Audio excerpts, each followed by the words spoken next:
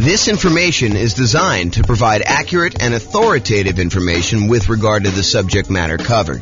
It is offered with the understanding that the presenters are not engaged in rendering legal, accounting, or other professional services. If legal advice or other expert advice is required, the services of a competent professional should be sought. Welcome to the Highlands Ranch Real Estate Investing and Real Estate Financial Planning Podcast. Learn all about investing in real estate in Highlands Ranch, Colorado, with a combination of real estate financial planning and modeling with numbers specific to Highlands Ranch. Plus, syndicated, more generalized recordings of live and pre-recorded real estate investing classes. Not all of them specific to Highlands Ranch. Be sure to stay tuned after the podcast for a message from our sponsors.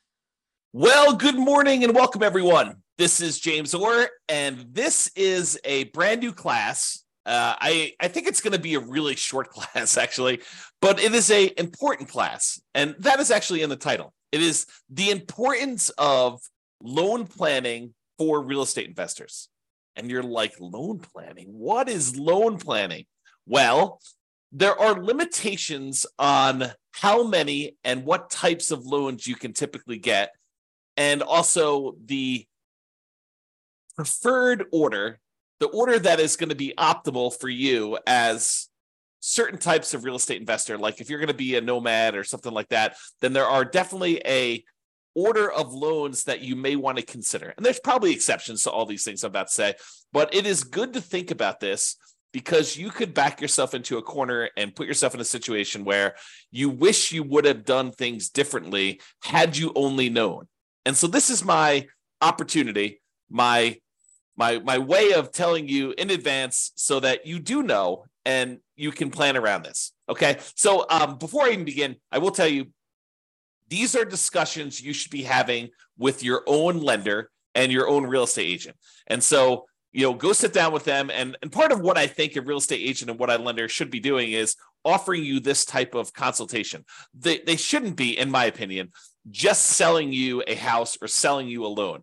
They should be helping you plan, helping you kind of like formulate a plan and make sure that you avoid making mistakes down the road. It's not just about getting this deal done. It's about getting to your ultimate goal of being financially independent with real estate, if that is your goal.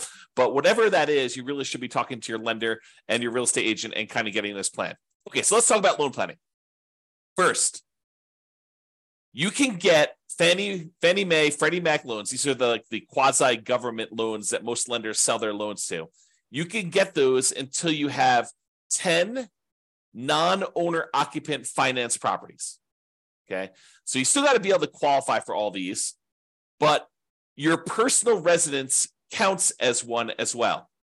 So if you have a property that you're living in, you can have 9 additional non-owner occupant finance properties, and then they're going to cut you off from getting additional non-owner occupant investor finance properties from Fannie Mae, Freddie Mac. So that's sort of the rule, is that 10 finance properties. Now, we said that your personal residence counts as one. Any portfolio loans and any other loans you have on like single-family homes, condos, townhomes, duplexes, triplexes, fourplexes, any loans you have on 1 to 4 units, they do count against your 10 too, even if they are adjustable rate mortgages and balloons. So adjustable rate mortgages, the interest rate on those loans varies. Sometimes they'll be fixed for 5 years and then they vary each year after that. Sometimes they'll be fixed for 3 years and they vary after that. Sometimes they'll be fixed for 7 years, whatever they are. So all of those would count towards your 10. And any balloons. Balloon is like you have a loan and maybe the payments are based on it lasting for 30 years, but there is a balloon at 10 years, which means that you need to either refinance or sell the property or pay off the loan at the 10-year point in order to be able to continue with that property. Otherwise, the loan is going to be called due and they're going to foreclose if you don't actually pay it. So really those loans, the portfolio loans, any 1 to 4 unit loans, they do count against your 10. So like what if you're buying properties as an owner occupant, like a nomad, moving into the property, living there for at least a year, and then converting those to a rental property and then repeating those properties? And maybe you've done that 5 times so that you have 5 properties and you're about to move into your 6th. Well, all of those would count towards your 10 in total. So realize that all of those loans do count towards your 10. Now, you can get more than 10 if you're buying another owner-occupant property. So let's say you decided you're going to go buy, 10 investment properties. You have a inheritance from mom and dad or, your rich uncle, and they actually allow you to go and, they give you enough money so that you're allowed to go and buy, 10 properties. You've got enough down payments for 10.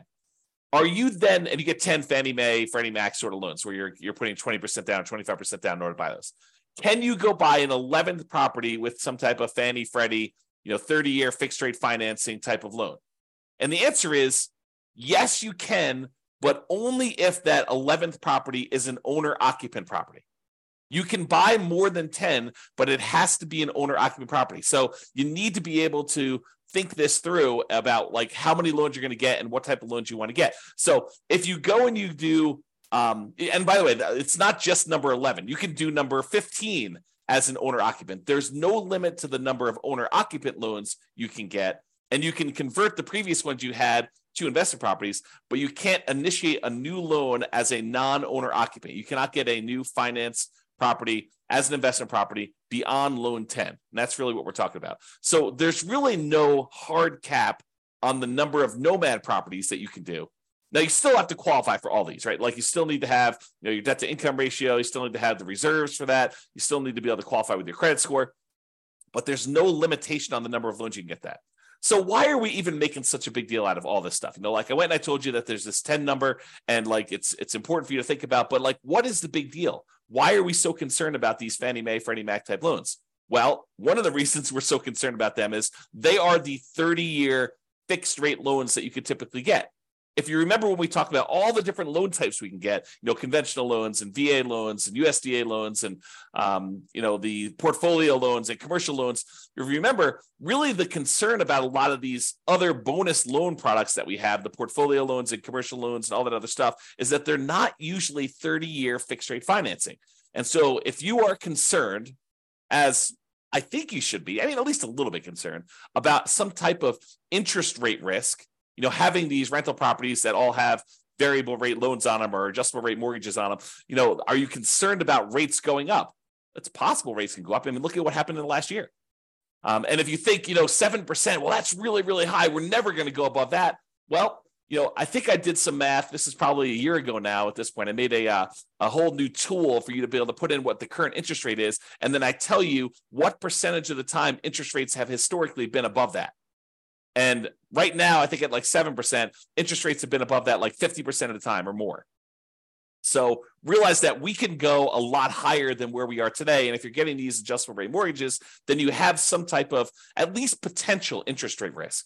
So these 30-year fixed rate loans that you're able to get, the 10 loan spots that you're able to get with these are really, really valuable and really, really important. So you got to be careful about that. And that's why we're talking about thinking this through and doing some loan planning with the help of your real estate agent or your lender to begin with. So after you get to these 10 finance properties, which I'm using 10 to kind of show you that it's like if you're trying to buy another investment property. But as I mentioned, if you're buying another owner-occupant property, you can go above that. But let's just say, after you get to your 10 finance properties, if you want to buy additional investment properties, you're typically using some type of portfolio loan. Portfolio loan, just to recap that class, but go watch the class if you want more information, is a loan that the lender is keeping on their books. They're not selling it to another quasi-government organization. So after the 10 finance properties, you need to get a portfolio loan or a commercial loan, or you get private financing, which we covered yesterday in detail, or you need to do some creative financing in order to then purchase additional investment properties. By the way, the commercial loans, which are typically used when you're buying 5 units or more, they do not count towards the 10. So if you have an apartment building, you bought a 50-unit apartment building, that does not usually count as one of your 10 finance properties.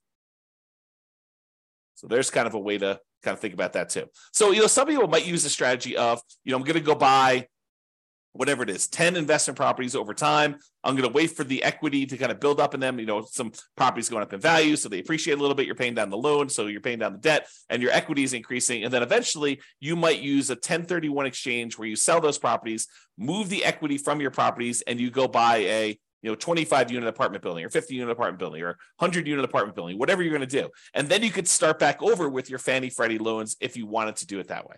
That is a strategy to do. But it's important for you to think through, what will my situation look like? What will my number of properties and what loans will I have on them? And what will my cash flow be? I mean, like, you're thinking about this whole kind of like process, your vision of what it will look like when you are financially independent. And then you're saying, okay, based on that, how am I going to get there with the loans I have? Which ones of these are going to be my 30-year fixed rate financing loans? Which ones I'm planning to hold long-term? And I want to have those really good low interest rate, fixed rate financing loans in place. And which ones am I going to use just as kind of like short-term rocket boosters to get this really amplified return in the beginning, return on equity in the beginning, and then eventually you're going to sell those off, 1, 2, 3, 4, 5, 10 years in the future, and utilize that equity to maybe either invest in something else or pay off the existing properties you have or whatever you're going to do there. So understanding what gets you to financial independence and what that looks like for you is important. And then sitting down and figuring out which loans are going to go with which properties is what we're talking about. Loan planning. How you're going to get those loans and which ones are going to be there and what will look like at the end. And if you have to do some really complicated stuff in the middle, what it will look like in each one of those complicated stages. Okay. So use your first 10 loan spots wisely.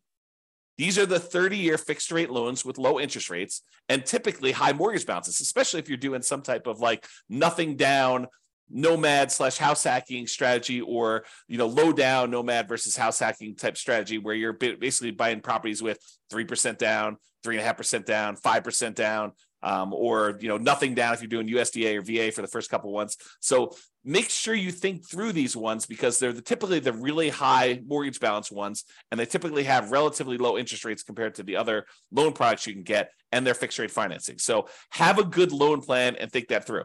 Now, one of the considerations when you're thinking about this is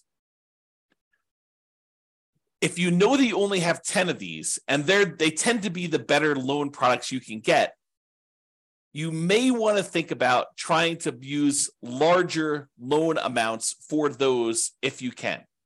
Now, I'm not sure this would be my overriding principle, but if you have a choice, if you're on the fence and it really doesn't matter if you go a little bit larger or a little bit smaller, using these in order to get a larger loan spot tends to be better. And here's why. Imagine for a minute, you've got 10 loan spots, which you do. And you could use those loan spots to go buy 10 $100,000 properties today, or you could use those loan spots to go buy 10 $300,000 properties today. If you fast forward into the future and you bought the 10 $100,000 properties and they eventually get paid off, and sure, they're appreciating and stuff like that, but we're going to assume that we're talking about in today's dollars, what they're worth. Once they're paid off, you have 10 $100,000 free and clear properties, which is about $1 million worth of property. However, you got 10 $300,000 loan spots. Now you have 10 free and clear, paid off $300,000 properties, or about $3 million in net worth. Which would you rather have? Would you rather have $1 million in net worth? Or would you rather have $3 million in net worth? I know this sounds overly simplified, but that's what we're talking about. If you take larger valued properties and larger loan balances, and you use those optimally for your fixed rate 30-year financing, that's what we're talking about. The difference is deciding which ones and which size loans you ultimately want to have paid off free and clear at the end.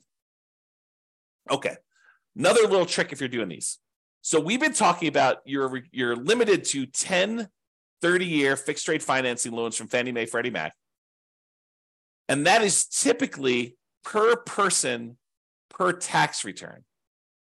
And what I mean by that is if you and your spouse are married, even if you got all the loans in your name and your social security number, if you share a tax return, that is typically the most loans you'll be able to get, the 10. However, if you and your spouse are married and you each file tax returns independently, separate tax returns, and you alternate getting the loans, one gets one, the next one you buy, you get the other one, the next one you buy, you get it, the next one to buy, they get it. So basically they go back and forth over and over again until you have 10 loans in your name on your social security number on your tax return, and they have 10 loans in their name on their tax return. Then you can get up to 20 in a married couple. But again, you're going to want to check with your underwriter to make sure that your underwriter is interpreting the rules that way and that this is going to be okay with them. Because if they're not, maybe you check around with a few other lenders to make sure that you do this. But if you really know that you're going to want to have more than 20 of these loans, then you could plan that ahead of time and separate them out. You don't want to go like this. This might be one of the more concerning things to do, kind of like one of the pitfalls you might make is you get loans and you don't need your spouse on there to qualify, but you put them on the loan anyway, just because you want to have them on the loan. Like you feel like you're doing this together in an act of solidarity, and you decide, hey, look, I'm going to put you on the loan, so we're going to do this. You don't need to do that if you can qualify for the loan by yourself. Now, you could talk to an attorney to make sure that your estate plan is set up such that if you pass away or they pass away, that you're set up correctly. But you don't need to be putting everybody on the loan at the same time. Just take that into account if you're going to be close. Now, if you're in a marketplace where you're like, hey, look, we're talking about, like my marketplace right here. We have $500,000 properties. That's about the price of properties that you're buying for single family homes. And if you know you need, 6 of those in order to be financially independent, and you're not planning on buying twice as many as you need, then letting them grow for a while and then using the proceeds to sell off half of them to pay off the other half. If you know that you're only going to need 6, then we really don't need to do that complicated loan planning. 6 $500,000 properties will get you $3 million. For a lot of folks, $3 million of paid off free and clear properties at the end is going to be enough. Not for everybody, but I think for a lot of folks that number would get you there. Okay, if you're getting whatever it is, $2,500 a month in rent on a property, about a third of that's going to be in operating expenses. So, you're probably doing about $1,600 a month. 1,600 times 6, that's what? That's like just over $10,000 a month, adjusted for inflation. That's your net after all expenses on a free and clear property. So I think for a lot of folks, getting to $10,000 a month would be fine if they were doing that. And that would be 6 properties. So you don't need to get too complicated if that's your situation. However, if you know you want to do more than that, if you're going to say, look, I want to ultimately have 15 properties or 20 properties or 100 doors or whatever your number is, then you should be planning for this. Okay? All right. So that's what I got on loan planning. We got one more slide on the order of loans if you're doing the nomad strategy. So this is the preferred order if you're doing the nomad strategy. And let's see, Jim says, really like your calculator. Thanks a lot. Yeah, you're welcome, Jim. I'm not sure if you're talking about the world's greatest real estate deal analysis spreadsheet or if you're talking about the real estate financial planner software, but I appreciate the compliment. Yeah, you said yes, but I'm not sure which one of those. The first one. Oh, this is the spreadsheet. Awesome. Great. Glad you like that. That's cool. Okay, so nomad loan planning. So this is the preferred order if you have the ability to do this preferred order. And sometimes you don't. Like, for example, I'm going to recommend if you have the ability to get a VA loan, that's the one I recommend you get first. What if you don't have VA eligibility? What if you're not a veteran and you didn't serve in the military? You could consider joining the military and serving and getting that benefit. Or you could just say, hey, look, I don't have VA benefit. I'm going to move on to the next one. That's what I think you should do. So here's my preferred order for doing the nomad real estate strategy with loans. Okay. So if you can, buy a multifamily property, a duplex, triplex, or fourplex with a VA loan. That's a nothing down loan program that you can buy single family homes with, condos, townhomes. Plus, in addition, you could buy a duplex, triplex, or fourplex as long as you move into one of the units. So if you're doing the nomad strategy where you're moving into a property, you're living there for a year or more, and then you're converting that property to a rental, my first loan, the first property you should buy in an ideal world, and I will tell you, it rarely works out that you're able to do this in an ideal world, but I'll talk about that here in a second. So in the ideal world, you do the VA loan first and you buy a fourplex.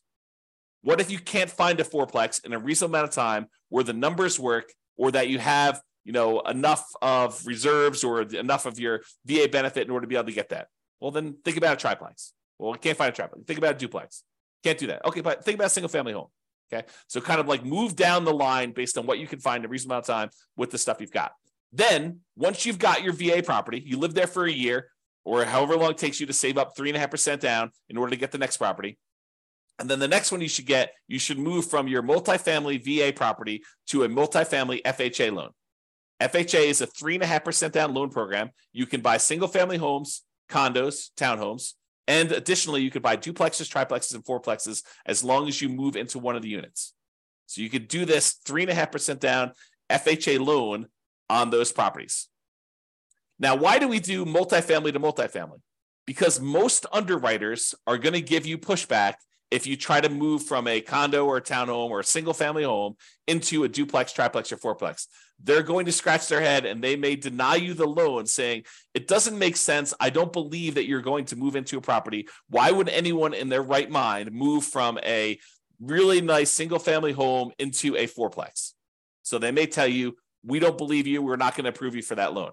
So you may find an underwriter who's willing to make that exception. And as far as I know, there's no hard rule about that. But most underwriters are going to give you pushback if you try to move from a single family home, condo, or townhome into some type of multifamily property. So what we do is we start with the multifamily property and we continue to move from one multifamily property to another because that's not a stretch. Moving from a fourplex into another fourplex, not a big deal. Moving from a duplex into a threeplex or a fourplex, probably not a big deal for most underwriters. So just be aware that we try to do these multifamily properties first, and then we move on to the single family homes. So to recap so far, some type of VA loan, nothing down loan program, ideally a multifamily property with that. Fourplex, threeplex, twoplex. You can't do 5 or above. You can't do those types of loans with VA or FHA. Those are considered commercial loans, and you don't move into those. But for the fourplex, triplex, or duplex, you can do those. If you have to do a single family home, condo, or townhome, then do what you have to do. But if you can, we probably prefer a duplex, triplex, or fourplex. This is part of that loan planning, getting the big loans up front for these long-term fixed rate financing, right? So multifamily VA first, duplex, triplex, fourplex, then do a multifamily FHA next, duplex, triplex, fourplex ideally. If you have to do single family home, condo, or townhome, do that. Then after we get through those, then we move on to conventional financing, or in some really rare exceptions, if you've lived in the FHA loan long enough or the property values have gone up fast enough, sometimes you can refinance the FHA loan into a conventional loan, then do another FHA loan as well.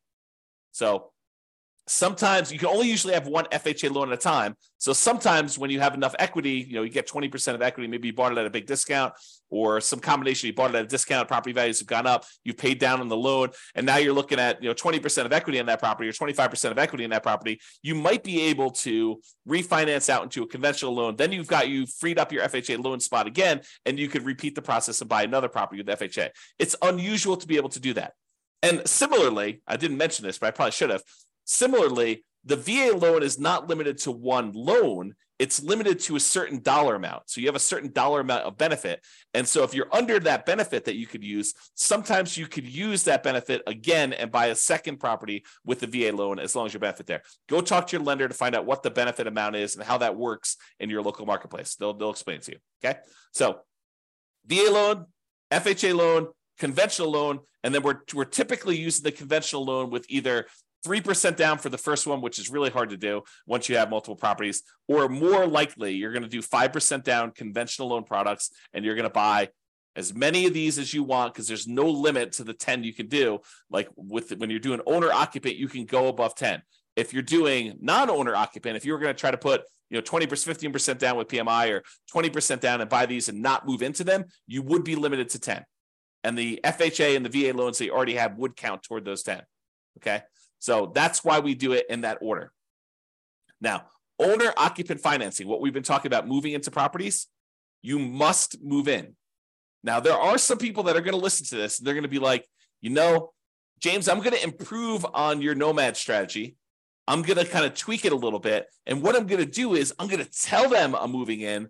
But then after I close, there's going to be something that happens to me where I'm not going to be able to move in. I changed my mind, or, I decided to get married and I'm moving in with my girlfriend and we're going to share a property then. So I technically am not going to have to move into the property. And that's how I'm going to speed it up.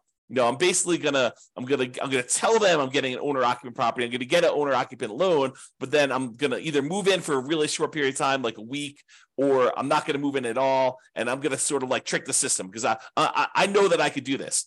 What you're talking about doing, it's called loan fraud, and you can go to prison for it. Okay. It's occupancy fraud. It's a type of loan fraud. And yes, lenders do check. When I teach this class and I talk about this live with other people, we have a lot of people in the room that are doing the nomad strategy where they're moving into properties. So I do a poll of the room. I'm like, okay, let's see. So of the people here that have done this nomad strategy where they've got an owner-occupant loan, they moved into the property, and they're living there for the first year, how many have had a lender come and check to make sure that you're living in the property? And like half the room's hands go up. Yep, they do check. So if you think you're going to sort of pull a fast one on the lender, first of all, why would you do that? You've got a partner in a lender who's going to loan you, 95% or 96.5% if you're doing an FHA loan, or 100% if you're doing a VA loan. You've got a partner who's willing to loan you literally millions of dollars to do this strategy to help you become like financially independent and rich. And what you want to do, your first instinct is, let's screw them over. What are you thinking?